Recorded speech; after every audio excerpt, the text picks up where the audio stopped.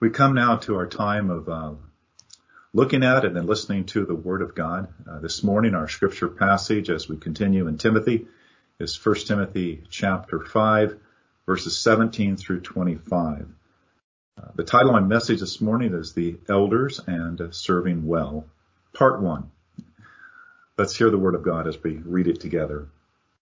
Let the elders who rule well be considered worthy of double honor, especially those whose labor is preaching and teaching. For the scripture says, you shall not muzzle an ox when it treads out the grain, and the laborer deserves his wages. Do not admit a charge against an elder except on the evidence of 2 or 3 witnesses.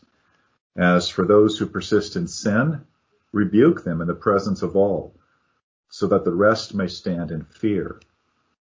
In the presence of God and of Christ Jesus and of the elect angels, I charge you to keep these rules without prejudging, doing nothing of impartiality.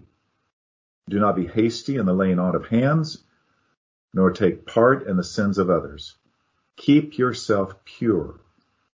No longer drink only water, but use a little wine for the sake of your stomach and your frequent ailments. The sins of some people are conspicuous, going before them to judgment, but the sins of others appear later. So also good works are conspicuous, and even those that are not cannot remain hidden. Let's pray. Our Father, as we come to this time of considering your word, we would pray for that measure of grace by which you enable us to understand the scriptures. But especially pray, Father, that during this great time of unrest in our country, when there are so many things that are so very, very challenging and heartbreaking, when many people are wondering what is ultimately going on, why are these things the way they are, when we're able to see that, yes, we're a country deeply divided, and we're a country of great sins, we would pray for what the power of the word is able to do with us. It doesn't give us a crystal ball to always understand exactly what's happening, Father, but your word gives us the light that we need to frame our lives in a manner that pleases you. And we would pray for that.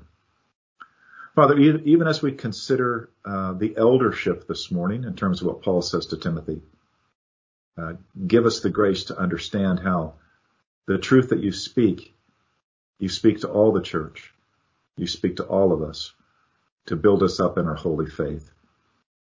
And for that we pray, Lord, that especially in this time of great turmoil in our country, you would have us as Christians to be true salt and true light, a favorable testimony to this generation.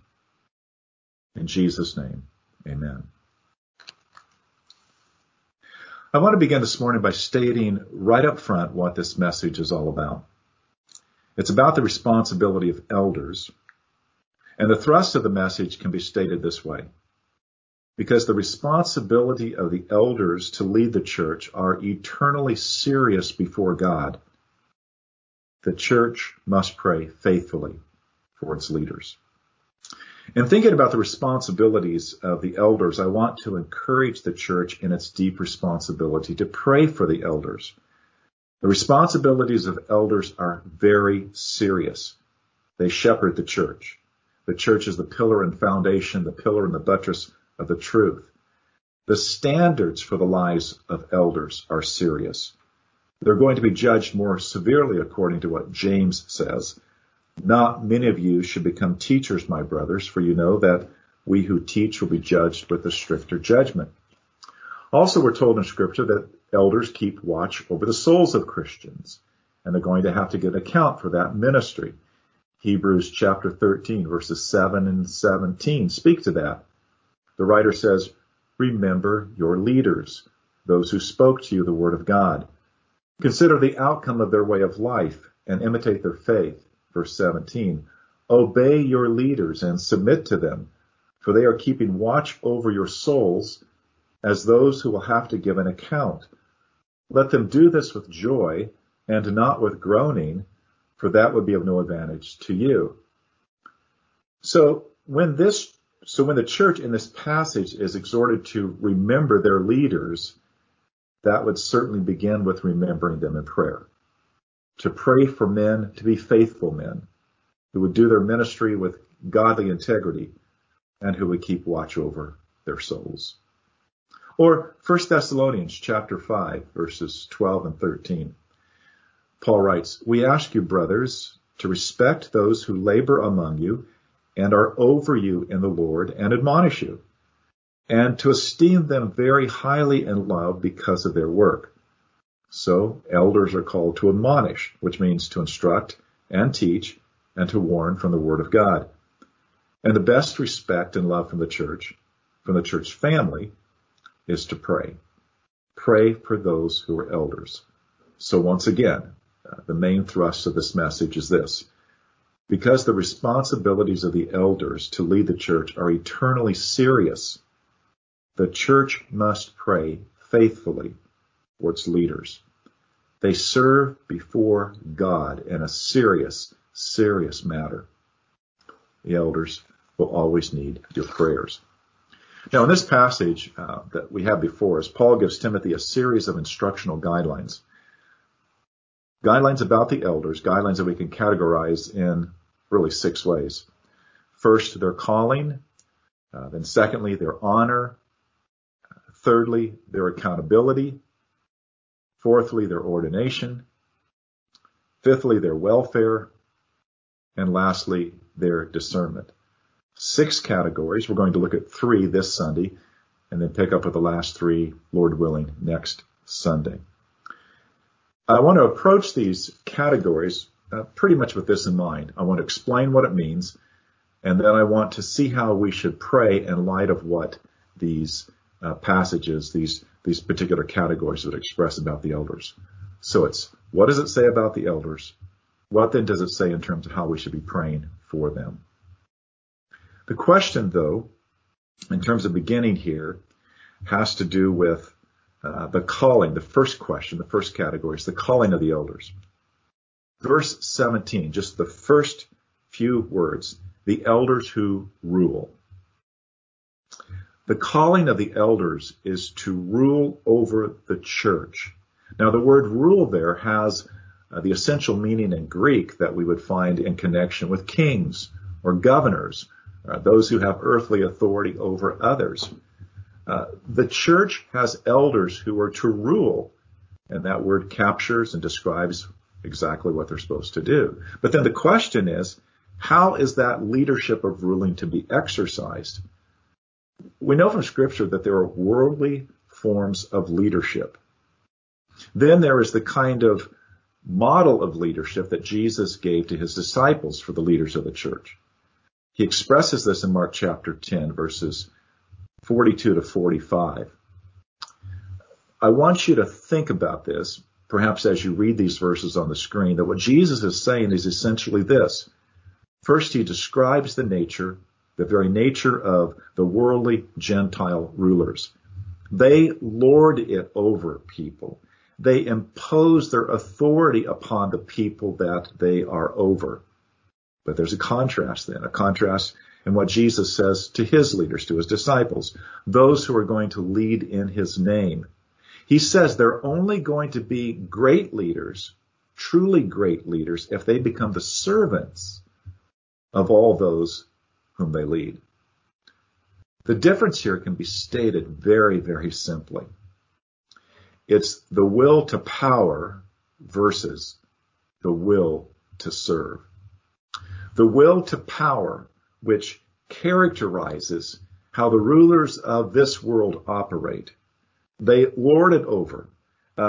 They exercise their authority. They domineer. But then you have the contrast. The way Jesus has told his disciples to lead, a will to serve, to govern and to rule in such a way that the leader becomes a servant to all of those that he leads. That's why the NIV translation is actually very helpful here. The NIV says, the elders who direct the affairs of the church. So, a leader can dictate or a leader can direct. He can use an iron fist, or he can wear a velvet glove. He can lord it over others, or he can use his authority to serve by building others up. Just recently, a friend of mine shared his plans to pursue his master's degree in education so that he might go into educational administration. And so he's asking me, because I've had this background in education, he said, what do you think the main job of an administrator is? And my response was this. The main job of an administrator is to do everything he can to help his teachers become better at what they do. His job is to help them become all that they have the ability to become. His job is to serve them in order to make them better. Now, that's how we need to pray for the elders. We need to pray for elders to always serve and to rule in this manner, that they would be servant leaders. They would serve the purposes of the church. They would serve the purposes of the people of God. Because God's church is God's messenger in this world. And so the elders are to serve the people of God in such a way that the people of God will become better messengers of the truth of God. It's the calling of elders to help every believer become more of what God has purposed that believer to be. That's the calling, to build up the body of Christ, for we are the pillar and the foundation of the truth. And then thinking about this, praying for our church in its present context, praying for the future, praying that God would send such a man who would only have the desire and aim to be a servant leader. Now, the second category that the Apostle Paul presents to Timothy involves the honor of the elders. And we see this explained to us or presented to us in all of verse 17 and into verse 18. So, reading. Let the elders who rule well be considered worthy of double honor, especially those who labor in preaching and teaching. For the scripture says, you shall not muzzle an ox when it treads out the grain, and the laborer deserves his wages. Now, it's rather obvious that Paul is talking about honor in terms of high esteem for the elders. But there's more than just the high esteem. He's also referring to payment in terms of even wages or salary. Because the word honor, which in the Greek is simply time, that word has an economic meaning that includes price or proceeds or value or money, as well as honor in the sense of being a term of praise. So double honor, as it's expressed here, has reference to both of these ideas. Double honor is that of honor and honorarium. It's esteeming an elder highly, but also paying him wages. That is why Paul quotes from Deuteronomy 25:4. You shall not muzzle an ox when it treads out the grain. And then from Jesus, Luke 10:7. The laborer deserves his wages. So Paul is laying out the principle that serving as an elder can entitle a man to remuneration, to be paid for his services in shepherding the church family. Now, this is particularly the case if the one who is an elder full time. Paul speaks of this in 1 Corinthians chapter 9, verses 13 and 14. Paul makes the case this way. Do you not know that those who are employed in the temple service get their food from the temple, and those who serve at the altar share in the sacrificial offerings? In the same way, the Lord commanded that those who proclaim the gospel should get their living by the gospel. So in putting these two passages together, 1 Corinthians and 1 Timothy, in our circles, which would be the Protestant and Reformed tradition, we make the distinction between paid and unpaid elders. And we do this on the basis of whether a man has been called to the gospel in a full-time calling, or whether his service as an elder is in addition to his other vocational calling, his livelihood. We call the paid elders the teaching elders. We call the unpaid elders the ruling elders. But both are elders. Both are shepherd teachers of the family of God. And in serving well, they deserve honor. Now, rather than going into all the ins and outs about what categorizes everything with respect to elders, let's focus upon what Paul is saying to Timothy. Elders who serve well are worthy of honor, even double honor, when they are involved in full-time laboring and teaching and preaching. This is a reminder of how then we should pray. We should pray that all elders would be worthy of the honor that's given to them, truly worthy of the respect and esteem of a congregation. And we should pray for all those who are teaching elders, who earn their living by the gospel, that they would be worthy of that double honor, that they would be men who would labor hard and strive for the sake of the gospel, for the sake of the church, for the sake of the truth, so that they would truly be carrying out their purpose too. We need to pray that God would give to elders all of the faithfulness, all of the integrity to pursue their work well, so that they would be worthy of the honor that the church should give to them. That's how we should pray. The third point this morning has to do with their accountability. And we're going to spend more time on this because this is actually one of the most significant principles for the church. And it's also one of the most significant principles in terms of the church and its witness and its impact upon the culture in Western history. So that's a bold claim, but let me explain it. Reading first, verses 19 through 21, Paul says to Timothy, "Do not admit a charge against an elder, except on the evidence of 2 or 3 witnesses.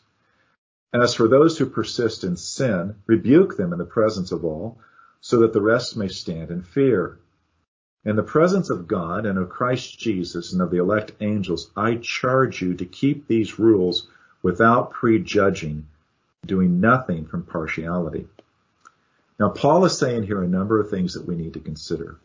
First, with respect to the position of an elder, whether he's a teaching elder or ruling elder, that position ought never to shield a man from criticism or accusation. Rather, the elders are to be held accountable to both the doctrinal standards of the Christian faith and the moral standards of the Christian faith. Now, listen to the historical significance of this principle of accountability. All through history, people in high positions, whether they've been political or religious, and much of the time in the ancient past, their high positions religiously were political, and the high positions political or religious. But there's a constant theme all throughout history, and that is people in positions of power have been able to escape the basic demands of justice. The abuse of power is not new. All the ways in which we see this manifested within our own country, the ways are not new. It was pandemic within the Roman Empire. We see it all throughout Western European history. And it's because of a very, very simple concept. 2 Latin words, rex, lex. The Latin means the king is law. The will of the ruler is the law of the land. All power and authority reside in the king. This was the prevailing theory of political power in virtually all of the European monarchs. It was even given the status, supposedly biblical, of the divine rights of kings. But in 1644, exactly the same time as the Westminster divines were being called together to write the Westminster Confession of Faith and its documents, those Reformed theologians in England.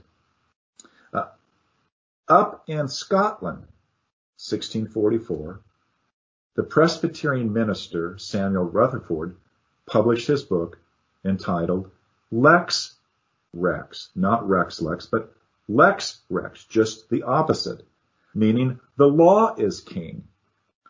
His book, on biblical grounds, rejected the divine rights of kings. It rejected the principle of Rex Lex. Furthermore, Rutherford introduced into the political debates of the day the strongest defense of the rule of law, the strongest explanation of why there ought to be limited government, and why there necessarily, in order for there to be a rule of law and proper government, there needed to be constitutionalism. Now, two things to note. Rutherford drew his political ideas directly from the Reformed and Presbyterian understanding of church government. That understanding of church government came to Scotland and the British Isles about 100 years earlier from Geneva, from the ministry and teaching of John Calvin.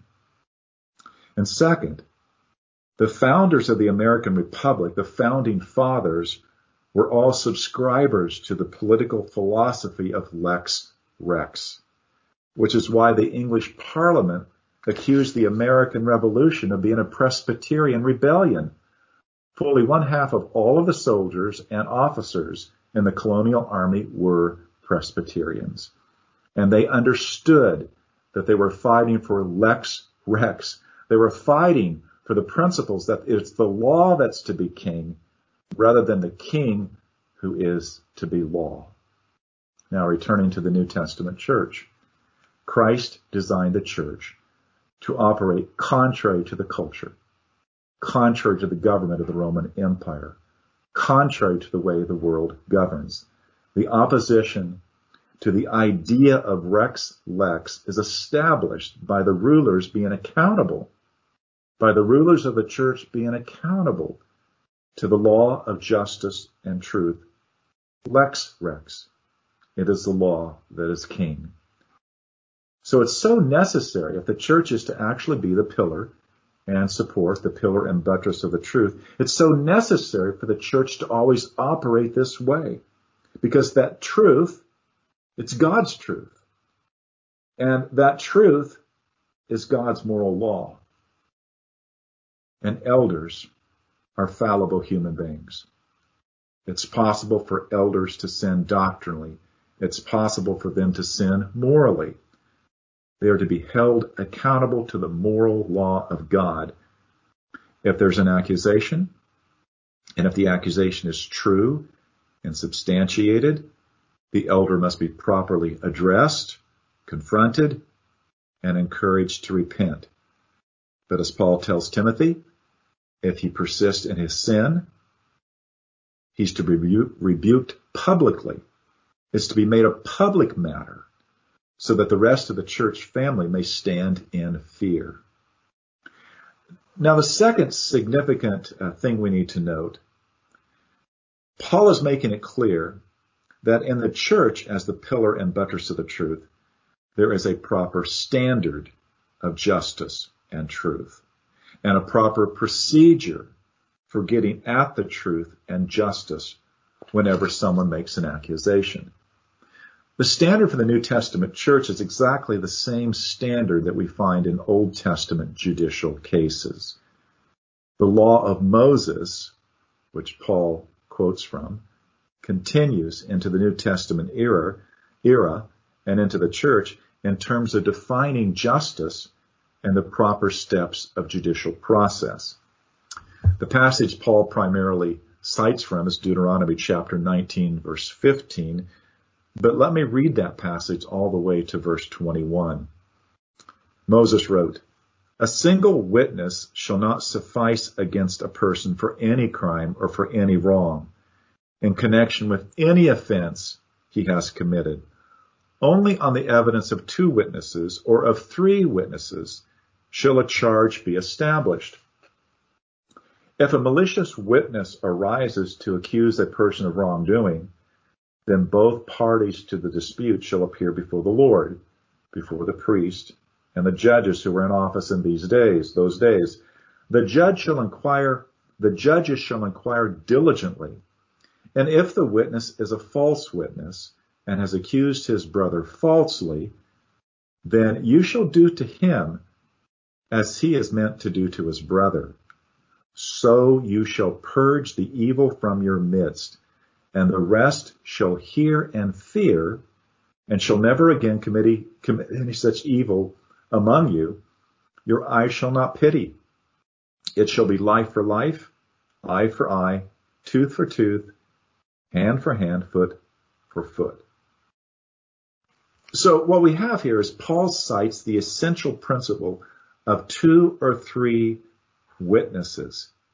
The requirement of 2 or 3 independent but direct witnesses was to be the standard, the necessary standard in order to verify the truth. The standard of reliable testimony.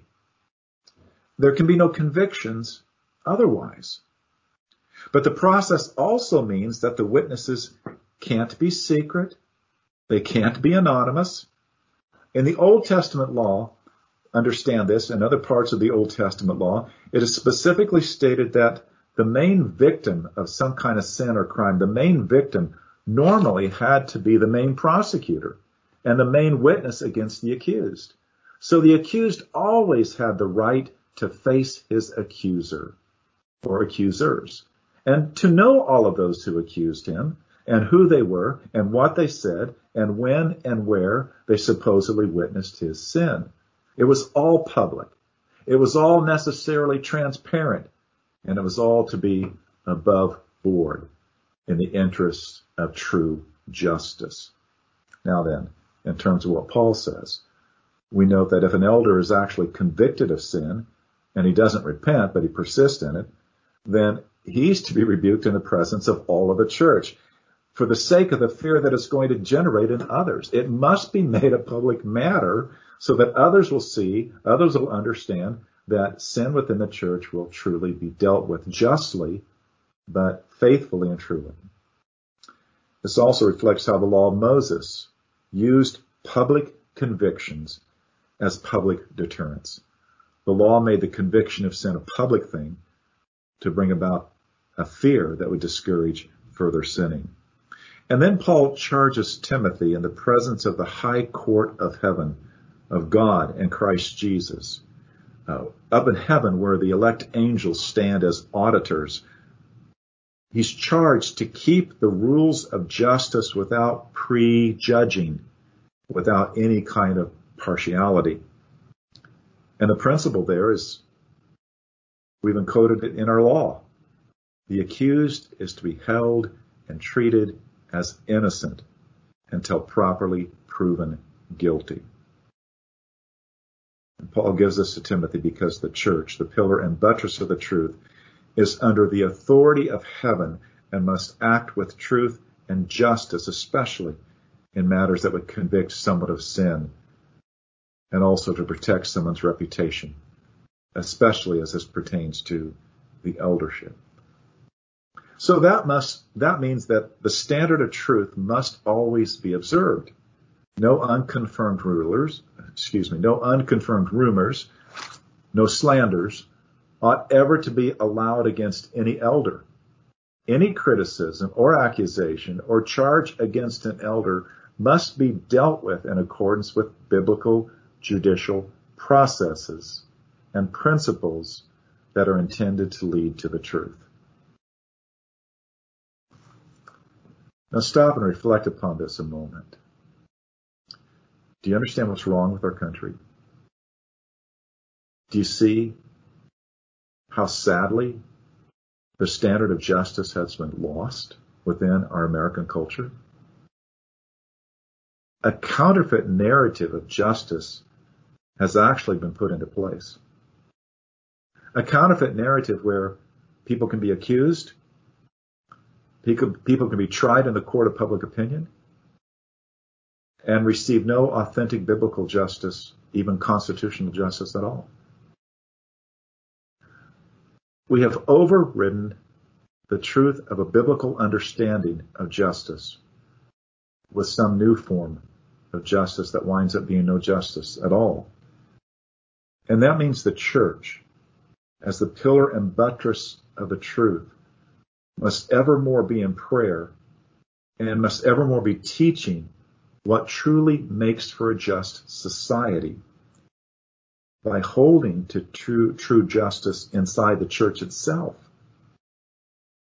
Because if we fail to have true justice inside the church, we will miserably fail in our calling to be salt and light to the world. Now then, a third thing. The biblical matter of handling sin, or the suspicion of sin within the church, in regards to the elders, is just really a way of saying that the principles of justice apply to all of the people of God. For Jesus had already taught these principles of justice to his disciples for the sake of the church. We see this in Matthew 18, verses 15, 16, and 17. Jesus taught this way. He said, if your brother sins against you, go and tell him his fault, between you and him alone.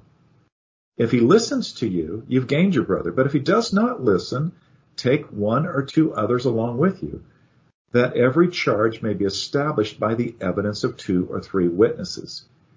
If he refuses to listen to them, tell it to the church.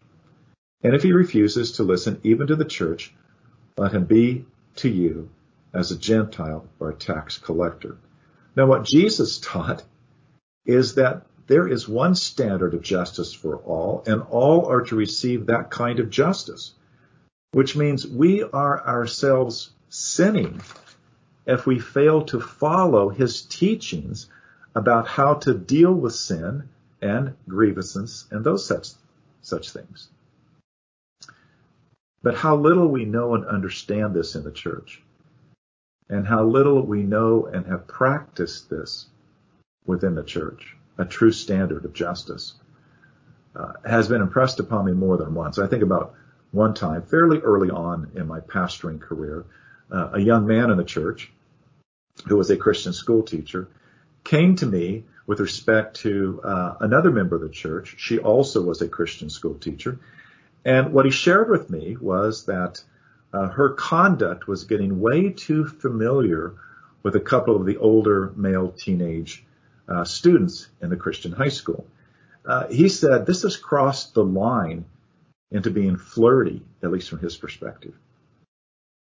So he told me this, and I asked him, I said, well, what did she say when you brought this to her attention? And his response, I haven't spoken to her about it at all. I thought you should speak to her. So I had the opportunity to lay out Matthew chapter 18 with him. And I said to him, it would be positively sinful for me to go to her. It would be a sinful act for me to act upon hearsay, something that you have presented to me, which I then could say, well, it's almost like a rumor. It's almost like gossip. It would be positively sinful for me to go to her based upon what you have said, when in fact, according to Scripture, it is morally necessary for you, the one who has witnessed this, to speak to her about her behavior. You see, and you see it all throughout social media, there is a sinful delight in what our parents said was nothing other than tattling on others. It is so easy to do this on social media.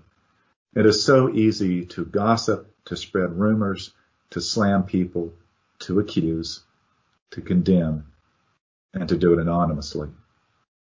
And in every one of those ways, we have perverted the cause of justice.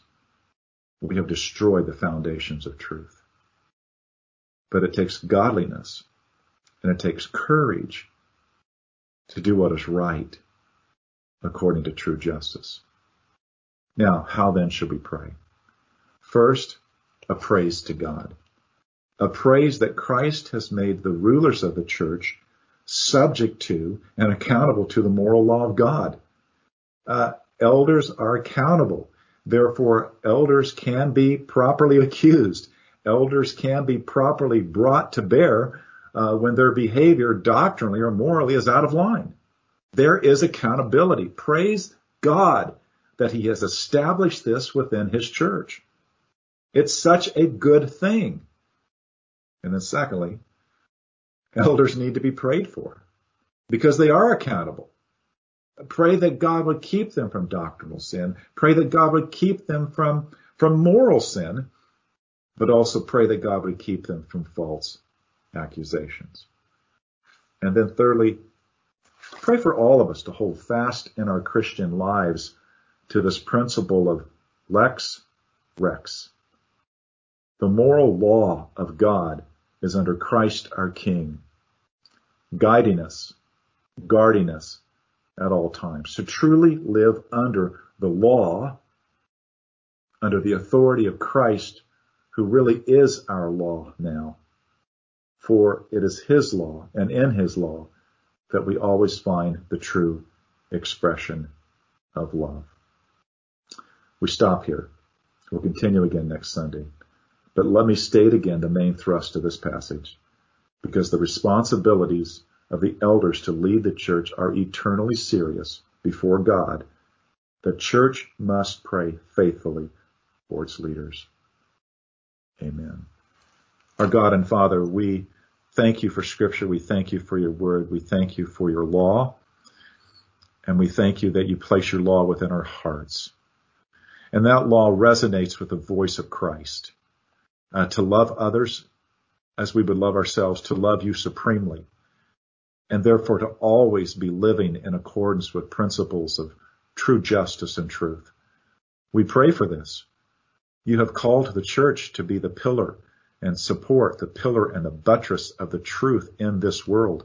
Lord, we lose our message. We lose our qualification to be messengers of the truth if we do not live in accordance with truth, which is found in your justice, which is found in your word. Ever keep us faithful, Lord, and ever keep us faithfully praying for those who are our leaders to be men of God, faithful to your word, shepherding your people, serving all that they may become all that you want them to be. In Jesus' name, amen.